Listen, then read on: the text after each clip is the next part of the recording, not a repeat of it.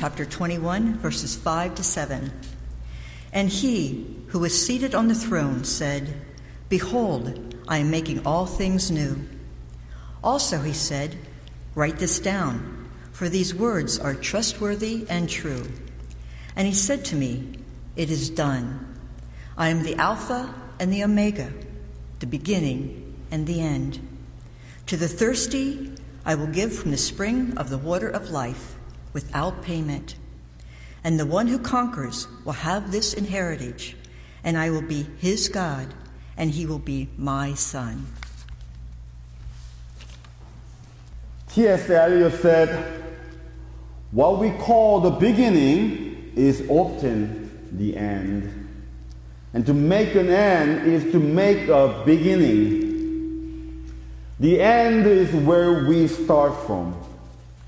Friends,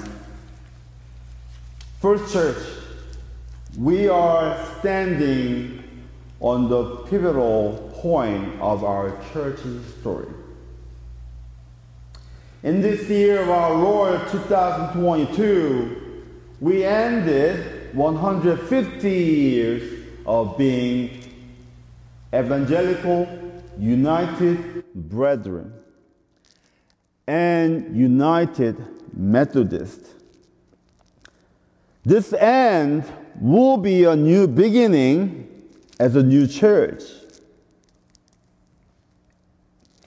What's waiting in the new beginning of our church? What does God expect from this new beginning? And what should we keep and what should we remove to be Christ's holy church for our new beginning? To answer this question, I would like to start a new sermon series on the book called This Hallelujah Banquet by Eugene Peterson. Remember, the author of the Message Bible. He wrote these sermons on the book of Revelation. So we will visit 7 churches in the book of Revelation who faced the end for the new beginning. We will find out the meaning of a church's pain and suffering today. And it will remind us the church whose hope is in the new heaven and the new earth, because the providence of God, who is in control of the whole world and the universe. John the Apostle begins his book, Revelation, with saying, Apocalypsis Jesus Christus in Greek, which means the revelation of Jesus Christ. What does John the Apostle want to reveal about Jesus Christ in their end time? Apocalyptic writing is about the time between the old order and the new order. Oftentimes, it is the time of a chaos with pain and suffering. Apostle John wrote the book of Revelation under the persecution by Domitian reign of Roman Empire, the worst persecution on church ever between 89 and 96 AD. I believe churches today are under persecution by the world, even by the church. we are experiencing threats from church itself somehow. But the revelation discloses the truth. Christ will come in final victory. And the faithful churches will feast at the Hallelujah banquet.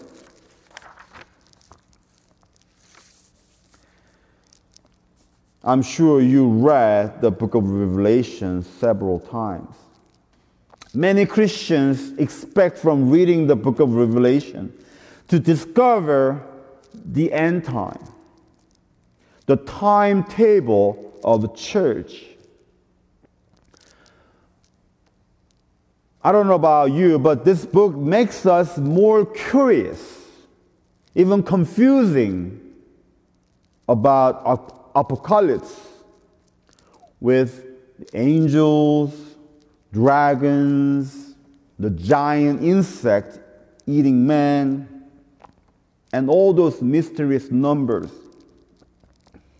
Many people claim their interpretation of Revelation is accurate. When, how, who, and what will happen.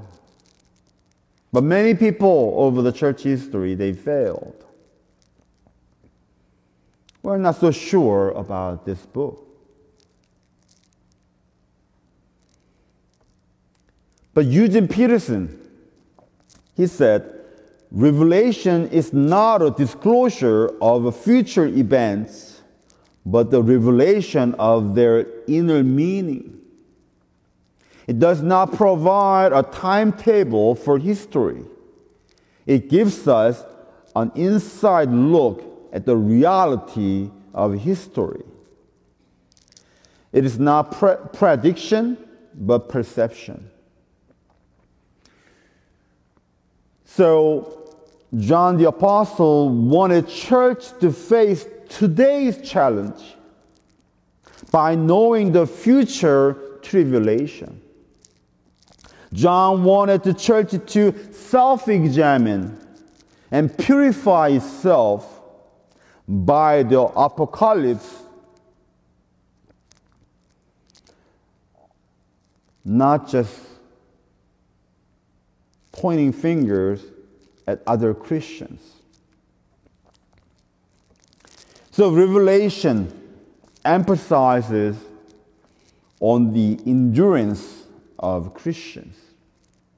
John the Apostle said, here is a call for the endurance of the saints, those who keep the commandments of God and their faith in Jesus. So the main core message of Revelation is that the church must return to the Word of God, do the justice and righteousness of God, and keep their faith in Christ.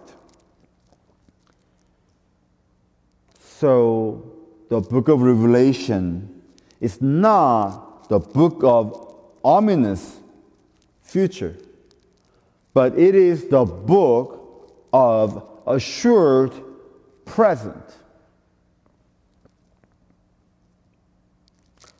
We cannot deny this blessed assurance that Jesus revealed to us, because we are living constantly under His grace every day. And we become new every day. In chapter 21, the final stage of Revelation, God revealed the end of Revelation. And John, apostle, saw the new heaven and the new earth and heard what God saying. Behold, I am making all things new. Once again, behold, I am making all things new. Newness, new in the Bible is not like a brand new car or a new pair of shoes that eventually become an old or used one. But everything God does, everyone in Christ are the new. So God didn't say, I will make all things new. But God says, I am making all things new. Because God said, I am the Alpha and the Omega. Means God is A to Z in our alphabet. The beginning and the end, the whole time. So God trying to say nothing was made without God, who is in all time. So everything proceeds and exists from God. Because God never absent from us. So all we need to do is praising God.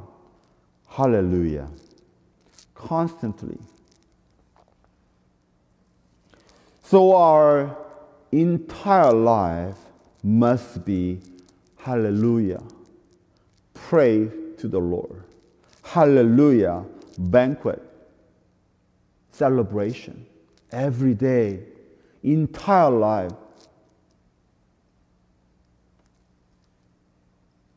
So we must focus on praising God in revelation, not agonizing in tribulation. Joyful present, not the gloomy future. The final heavenly banquet, not the battle of Armageddon. Eugene Peterson said, so praise is our best work. And praising life is the best life of all.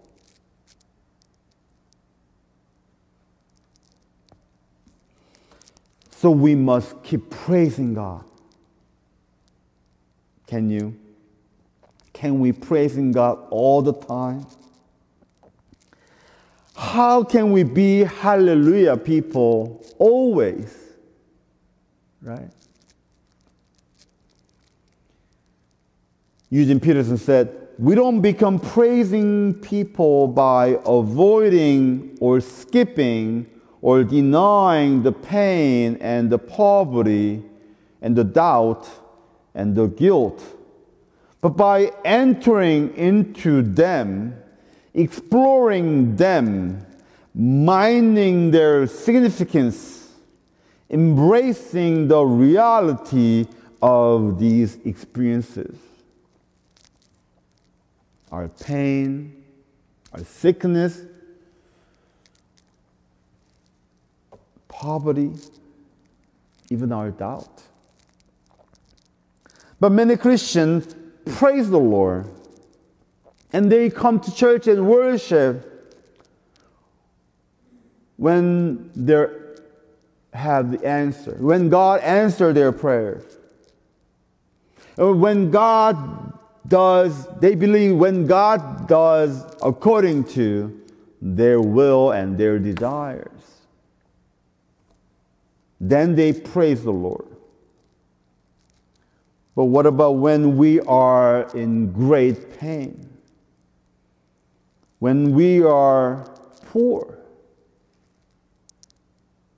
When we are sorrowful for our loved ones passing or struggling? And when we are doubt and guilty?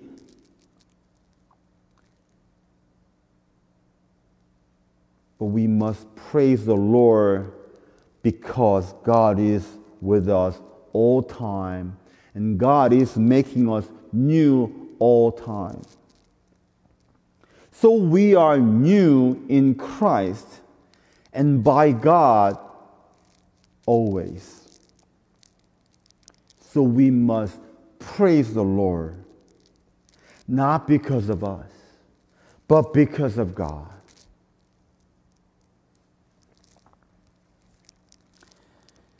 We will conclude today's worship with singing Blessed Assurance, written by Fanny Crosby. Maybe you know she was blind by the mistake of her maid. She lived her entire life as a blind person. But you know how many, maybe the thousands of hymns she wrote.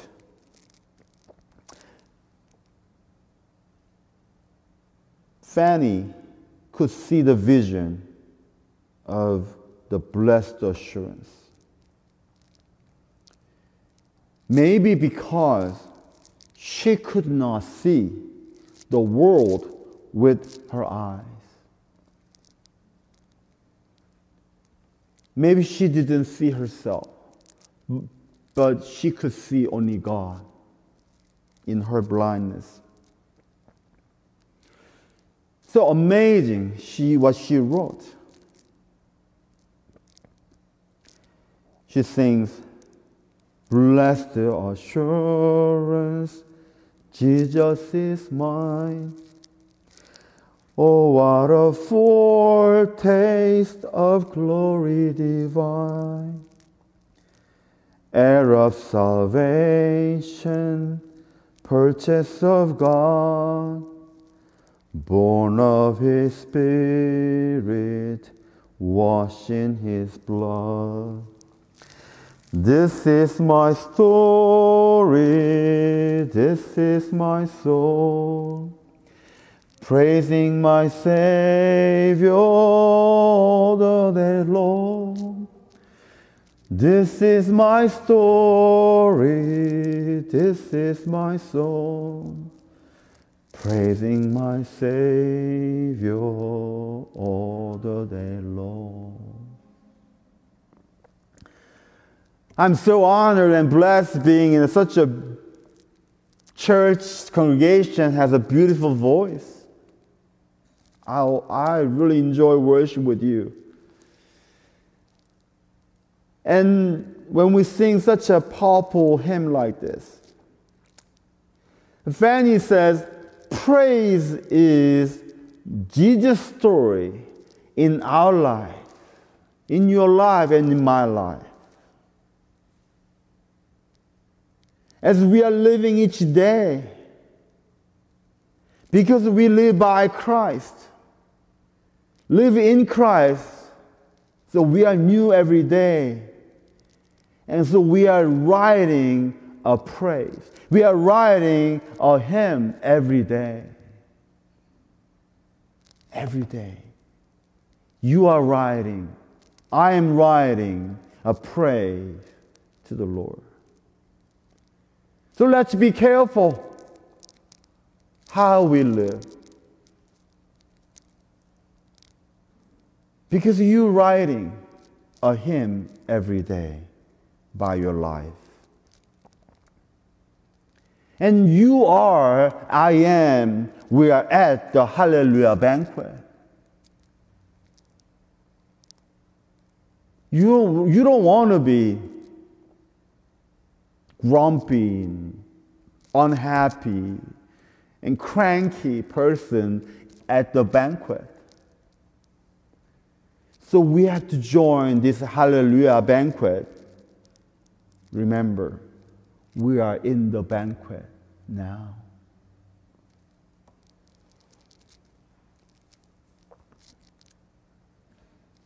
Dear First Church, we are facing this unprecedented time. We are in the apocalypse, the time between the old order and the new order. But we can't be discouraged and be indifferent and be idle spectators.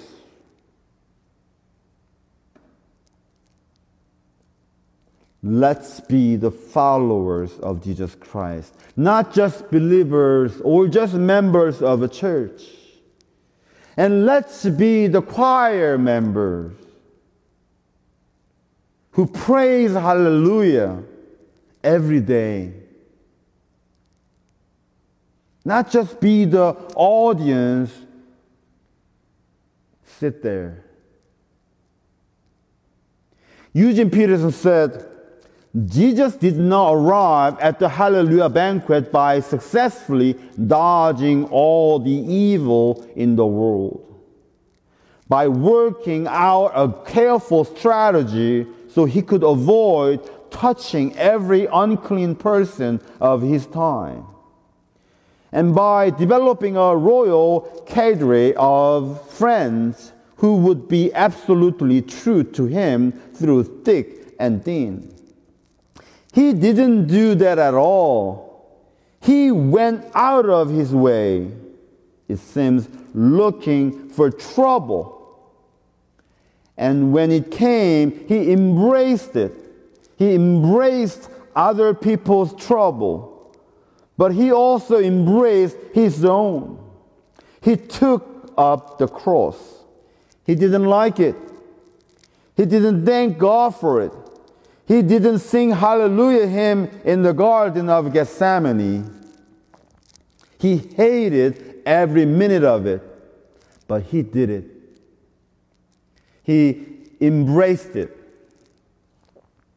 First Church, where is your cross you hate? Where is our trouble we never wanted? As you know, we are facing it.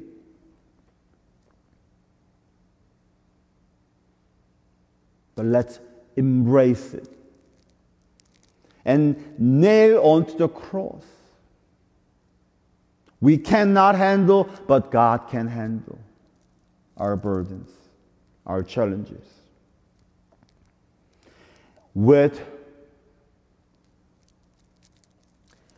salvation is not luck. With courageous confrontation, our battle, we will join the Hallelujah banquet,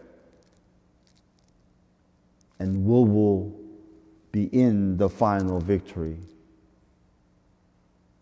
Please join me. The victory. Amen.